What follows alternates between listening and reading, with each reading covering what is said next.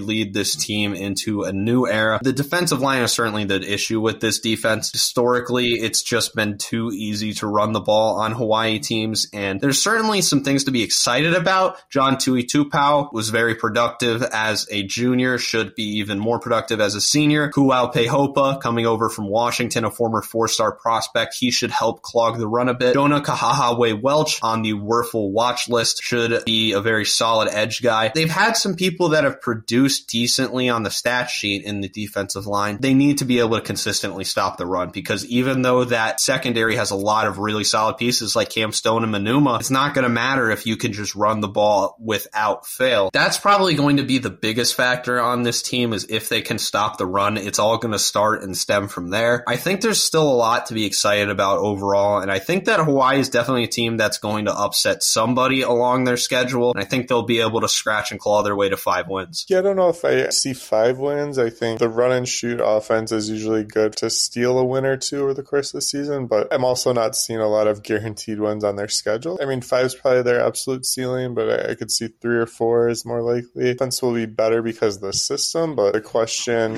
as always in the first year of a new system, is do the players fit the scheme? Just like we posed with some other teams, I think at this point, they don't get the benefit of the doubt that like an Air Force does, right, on offense, but they're always fun to watch when they're watching the run and shoot. I can't wait for Saturday to take a look at how things go for Hawaii. Like you said, on defense, the back 7 or 8 is probably going to be the strength of the defense. I think there's some talent there that should really help them, because no disrespect to any of the players, but watching them last year, some D2 or D3 defense trying to keep up with a D1 offense, getting beat in the open field too easily. They did not have the speed to keep up with the opposition. So I think they've addressed that this year, which is great. As you said, it's going to be hard to keep teams from scoring points if you can't stop the run. Really is going to be the point of emphasis for Hawaii this year. Our second to last team is going to be Nevada. I had them ranked number 11. Mike had them ranked number 12. Offense came in at number 11, and the defense came in at number 12. Ken Wilson's first year didn't exactly go according to plan, losing the final 10 games of the year, but they brought a lot more transfers coming in, and a lot of those guys on that first team were transfers themselves, so they have a lot more time with the staff. On the offensive side, you're going to have a lot of transfers that are going to be immediate starters. Kaleki Latu at tight end coming over from Cal. Brendan Lewis, the quarterback from Colorado, you would expect to be the starting quarterback. Could also be Shane Illingworth. Sean Dollars, a former 4-star prospect from Oregon, comes over. Ashton Hayes, a very solid back from Cal, transfers over. Also want to mention John Jackson III from USC, who was a rotation wide receiver on the Trojans. And besides those guys, there's still some exciting players left on this offense. DeLavon Campbell, ironically on the Campbell watch list, one of the better returning wide receivers in the conference. Couple of pretty solid offensive linemen. Isaiah World was very capable as a true freshman, as was Andrew Madrigal at center. Zach Welch, a very solid left guard. He's a senior. Obviously a lot of projection on this offense, but if these transfers can produce the way they're capable of, this could be an offense that surprises some people. On the defensive side, the strongest group has to be those corners. Jaden Dedman, Isaiah Essasamina, and Eastern Washington transfer Trey Weed. The three of them combined for maybe the most experienced cornerback trio in the entire conference. They're certainly going to be relied on a ton. They're going to need 2 new starting safeties. Amani Johnson and Zeke Robbins going to slide in there, who neither of them have started a game yet. Drew Watts at weak side linebacker was phenomenal as a freshman. He was on our all Mountain West second team, should have a phenomenal year this year. You got a pair of Oregon transfers who could factor into the linebacker equation. Jackson LeDuc and Adrian Jackson, one of those guys going to be a starter, but both of them should contribute. The defensive line is probably the biggest concern for this defense. They bring back Henry Ikahihifo, who went to Cal as a tight end, comes back to Nevada as a defensive end. James Hansen produced solidly last year. So did Elijah Winston. This is a defense that's going to need to improve a lot. It's an offense that's going to be relying heavily on transfers. There's just a lot of things that could probably go wrong for this Wolfpack team. I do think they're better than some people are giving them credit for, especially those cornerbacks, Drew Watts. I think there is a lot to like about on this Nevada team. I just don't know if I like them as much as some of the other teams. No, there is a lot to like on the team. You're right. Ken Wilson has a great talent for getting Oregon transfers to come to Nevada. He's also done pretty well with getting local players to transfer back, just like Hawaii has had good luck with. For me, it was a kind of a coin flip for the last two spots. You and I have different orders here. I'm not really going to put up too much of a fight contending what order they should be in. I see them almost as having to start over on offense. Quarterback didn't really work out, so you have to bring in another transfer, right? Your two best offensive players were both running backs last year, no longer with the team. So you brought in two really good on paper running backs to transfer into the program. Probably your three best offensive skill players are not used to playing with each other. So what does that look like? How do you distribute the ball? Things like that. Offensive line, I know that's been a point of emphasis. I think we'll see that probably as a net positive. Just too many question marks or too much newness, I guess, for me. I think the offense will be pretty good or maybe better than the defense. Going to need time to make it all flow again. On defense, there's some strength, there's some weaknesses. I think they'll be better on offense than defense, but we will see. Final team on the list is going to be the New Mexico Lobos. I had them at number 12. Mike had them at number 11. Offense comes in ranked at number 12, and the defense comes in ranked at number 10. The defense is going to be the more solid side of the ball. It's going to start in that secondary. Dante Martin made our all Mountain West second team. A phenomenal player, one of the most experienced corners in the entire conference. Tavion Combs, coming off of injury, showed he's very capable as their middle safety. Zach Morris also was pretty solid in his freshman campaign. Got two TCU transfers likely to start at those other two safety spots, Darko Perkins McAllister and Marvin Covington. Both would expect big things from those two guys. The linebackers led by Ray Lutele and Sair Riley. Both of them had pretty solid years last year, should have pretty good campaigns as seniors. On the defensive line, you're going to need one of these guys to break out because I don't believe any of the starters have any starting experience. Tyler Keene at left end, Kyler Drake at nose tackle, and Gabriel Lopez, the transfer coming over from Wazoo. Overall, that's a defense that definitely has some really solid players like Dante Martin especially, but mainly if they can't stop the run, it's going to be a big problem, and especially if some of those transfers don't work out, like at right end, Gabriel Lopez, those two TCU safeties may cause some problems. On the offensive end, there's even more transfers to talk about. Dylan Hopkins, coming over from UAB, has been their starting quarterback for the last 3 years, gets one final collegiate season in Albuquerque. Andrew Henry, who was Louisiana Monroe's leading rusher last year, comes over to New Mexico, should complement Christian Washington very well, who emerged as a phenomenal kick returner last year. You got a couple of wide receivers that are going to help them out from the transfer portal. DJ Washington, a JUCO guy who was the Iowa Offensive Player of the Year. Caleb Medford coming over from TCU, and Jeremiah Hickson from Alabama State. All those guys should help out Luke Wysong, take the bearings off of him. And the offensive line, though a bit green, is a lot more solid than people would expect. JC Davis is one of the best tackles in the conference. CJ James also showed out as a pretty solid center. Those other three spots, the two interior guards and the right tackle, a bit of a question mark. Overall, that's an offense that'll certainly improve from where they were last year. I think they're going to score a lot more than 13 points a game, but I still don't know if that's going to translate into a ton of wins. I think overall the Lobos are going to be solid enough to get to 4 or 5 wins. I'm really hoping they save Danny Gonzalez's job. Yeah, me too. Contrary to popular belief, I want every team to succeed. It's just not every team can go 12-0. Not every team can even go 6-6. So it's just the unfortunate part of the game. I believe the Lobos did everything they could to address their shortcomings this offseason. They had a lot working against them in the transfer portal, Rocky Lawn leaving, most of their best defensive players leaving. Focused a lot on offense. They're bringing in a new offensive coordinator, quarterback from that same team, right? Also a wide receiver from that same team. There should be some continuity there. While I think there'll be some growing growing pains for the returning players. We know that Dylan Hopkins, he's going to be the guy. You have that leader, finally have the answer at quarterback, as long as he stays healthy, obviously. So I think the offense will be improved, which is great. The flip side of that is the defense is not going to be as good. It's hard to see maybe where all the improvement comes from. If the offense is taking hopefully a step forward, the defense is taking at least a half a step back. 3 to 5 wins is probably their range. Probably 4 or more wins probably keeps Gonzalez around for another year, just because you see that improvement. The other thing with them that's kind of been interesting is 2 years in a row, the Lobos have had a pretty good September and then just completely faded the rest of the year. Now, part of that is play some easier games in September, depending on your out-of-conference schedule. I think that's factored in, but it just seems like they totally lose steam about halfway through the season, and I'm not sure if that's just coincidence over the past 2 seasons or if there's something more to that. So just something that I've been keeping an eye on. Going back to Colorado State, like their